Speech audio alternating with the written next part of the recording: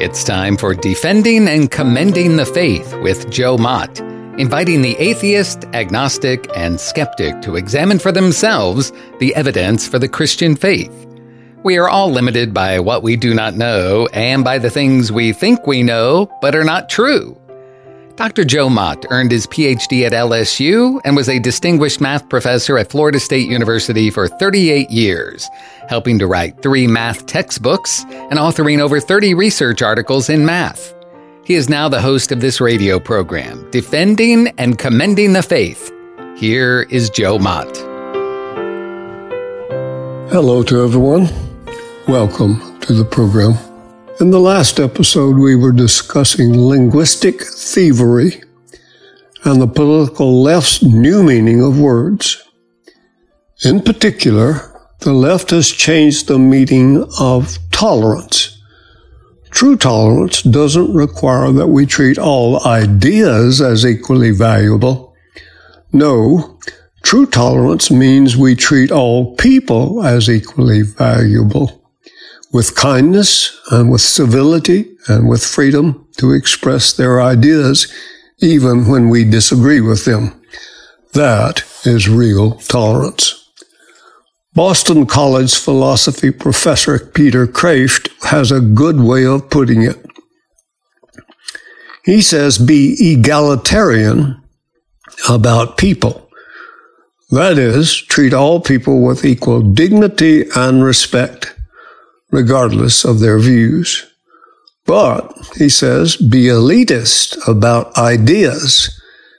In other words, treat some ideas as better than other ideas.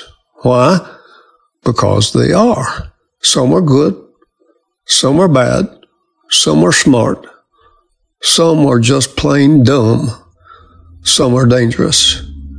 And we ought to be able to have the liberty to determine what is what in our discussions without being called names, and certainly without fearing we'll lose our jobs or our careers.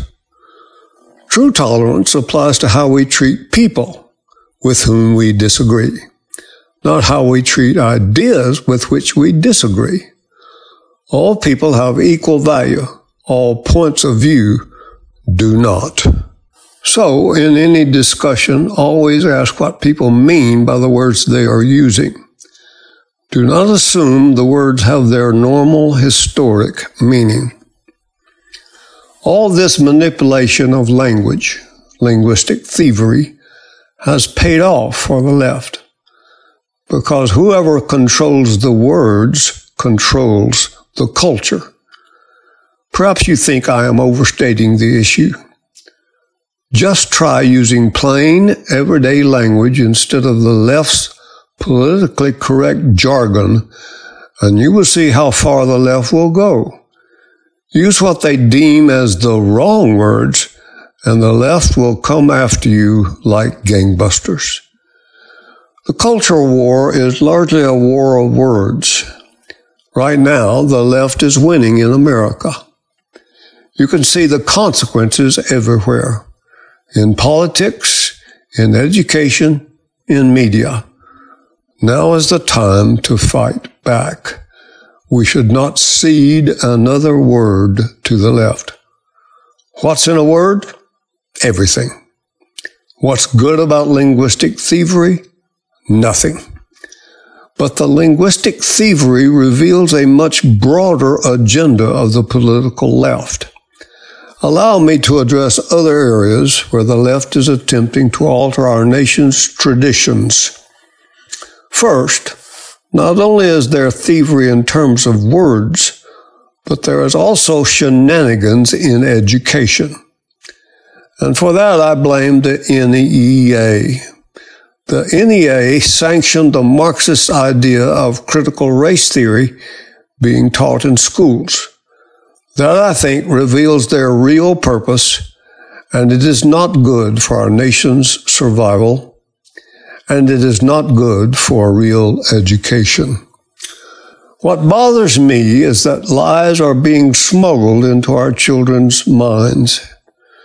Remember that the end goal of Marxism is the dissolution of all hierarchies, including family, religion, and morality. To me, that is a traitorous idea, and the NEA should be condemned and maybe even dissolved. David Horowitz is a noted conservative commentator and the New York Times best-selling author. He is the author of several books, including The Black Book of the American Left and Dark Agenda, The War to Destroy Christian America. In The Dark Agenda, Horowitz warns that the attacks on Christians and their beliefs threaten all Americans, including Jews like himself. He says that Judeo-Christian values are at the very root of America's democracy. Kill off such values, and all of our freedoms will vanish like the wind. The left is using a huge eraser to remove all vestiges of the Christian faith on those who founded our nation. They want no indication that many American presidents prayed and read the Bible for guidance. They want no memory recorded on the monuments that reflect a Christian worldview. In the first chapter of Dark Agenda, Horowitz informs us that there are some that think religion must die. They do not mean just some religions must die, say Christianity, Judaism, Islam, or Buddhism, but the totality of all religions. Others promote the idea that the world is decidedly atheistic. That is, they do not believe there is a God and that the way to explain the world is through the lens of a scientifically based worldview. Many such people affiliate themselves with the political left. But it would be a mistake that all political leftists think this way. This group of dissenters is more properly known as the New Atheists. Richard Dawkins, Sam Harris, Daniel Dennet, and Christopher Hitchens are known as the Four Horsemen of Atheism. They have made it their mission to eliminate all religion. Sam Harris, for example, is up in arms over what he calls irrationality of belief in God. He wonders why anyone would debate atheism at all. In his book, Letter to a Christian Nation, he writes, "Atheism is not a philosophy. It is not even a view of the world. It is simply an admission of the obvious. In fact, atheism is a term that should not even exist. No one ever needs to identify himself as a non-astrologer or a non-alchemist." My response to Sam Harris is that maybe the term atheist should not exist, and perhaps no one needs to identify himself as an atheist, but people do identify themselves by that term. Bertrand Russell did, and so did Anthony Flew for 5 decades before he converted to theism. The Four Horsemen of Atheism do as well. Harris's attempt to join together theism with other false beliefs will not succeed, because he still needs an argument to show that the proposition God exists is false. Those who have tried, Sartre, Russell, Dawkins, Hitchens, and others, have all failed.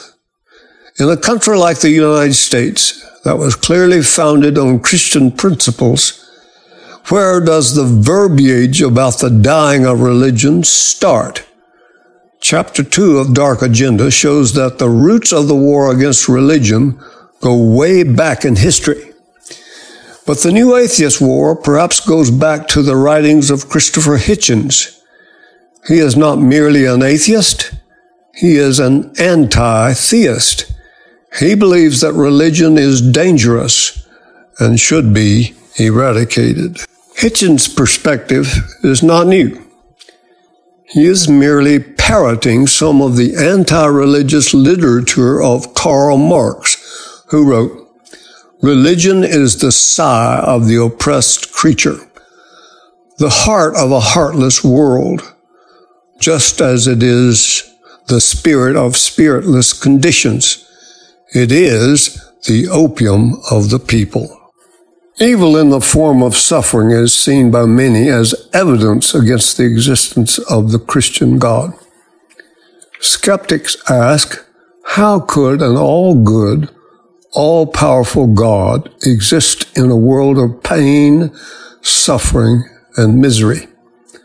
Most attempts to disprove the existence of God have focused on this problem of evil. The atheist philosopher, historian, economist, and essayist David Hume described it as the rock of atheism.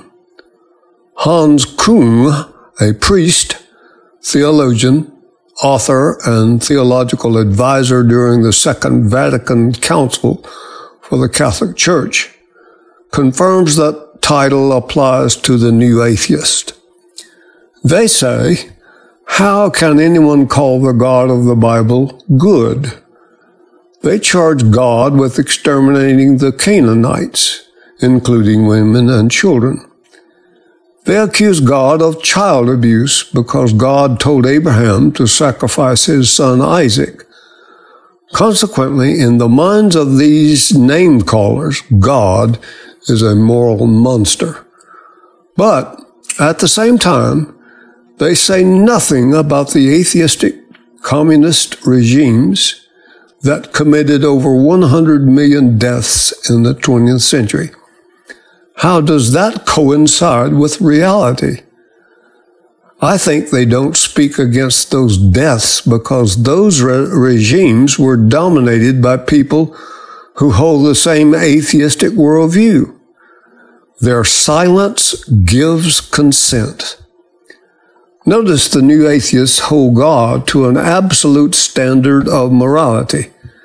They, however, hold all humans to a relativistic standard of morality, but most especially for themselves. But the new atheists are not the only people calling God uncomplimentary names. The progressive church, which masquerades as a segment of the Christian church, calls God a child abuser by saying that Jesus, the Son of God, was killed by God. In her book, Another Gospel, the Christian apologist Alisa Childers writes, "The one thing that virtually all progressive church thought leaders agree on is that Jesus didn't die to pay the penalty for our sin. He was crucified by an angry mob for speaking truth to power, and his love and forgiveness toward those who killed him is an example we should all follow."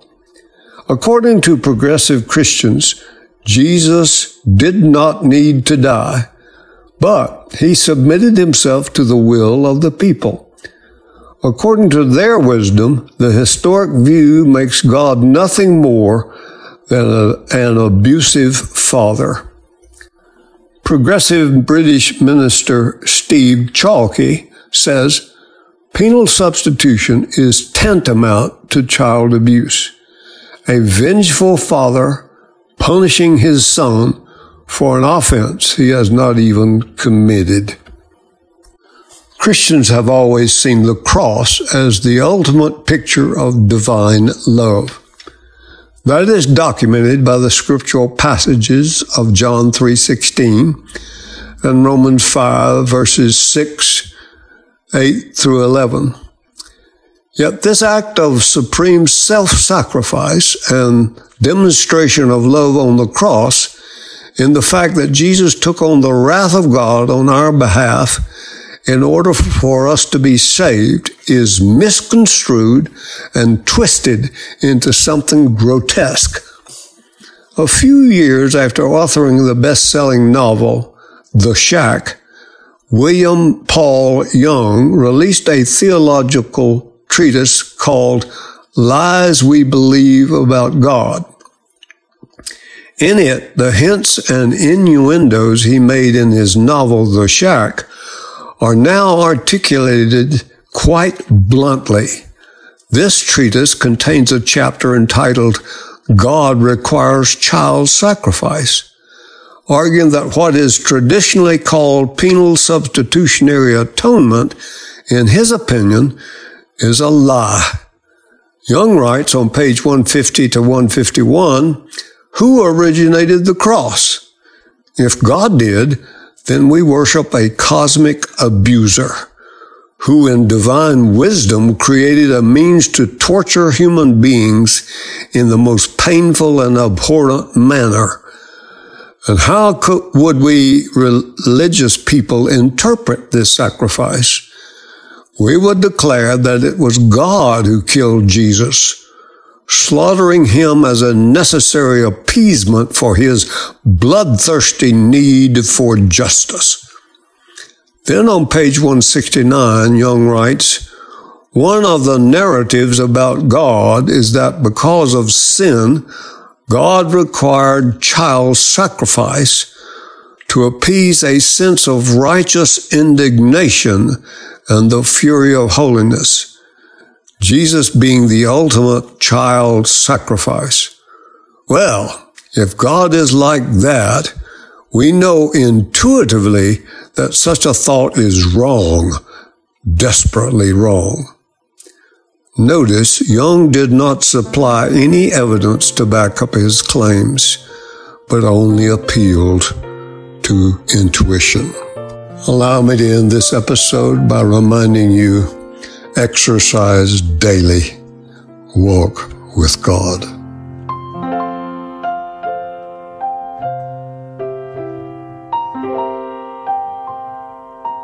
Thank you for listening to Defending and Commending the Faith with Joe Mott, a production of Wave 94 Radio in Tallahassee, Florida. If you have any questions or comments for Joe, please forward them to Doug Apple at Wave94 at this email address, dougapple@wave94.com. And be sure to join us every Monday evening at 6:45 p.m. on Wave 94 and subscribe through your favorite podcast app. Defending and Commending the Faith with Joe Mott.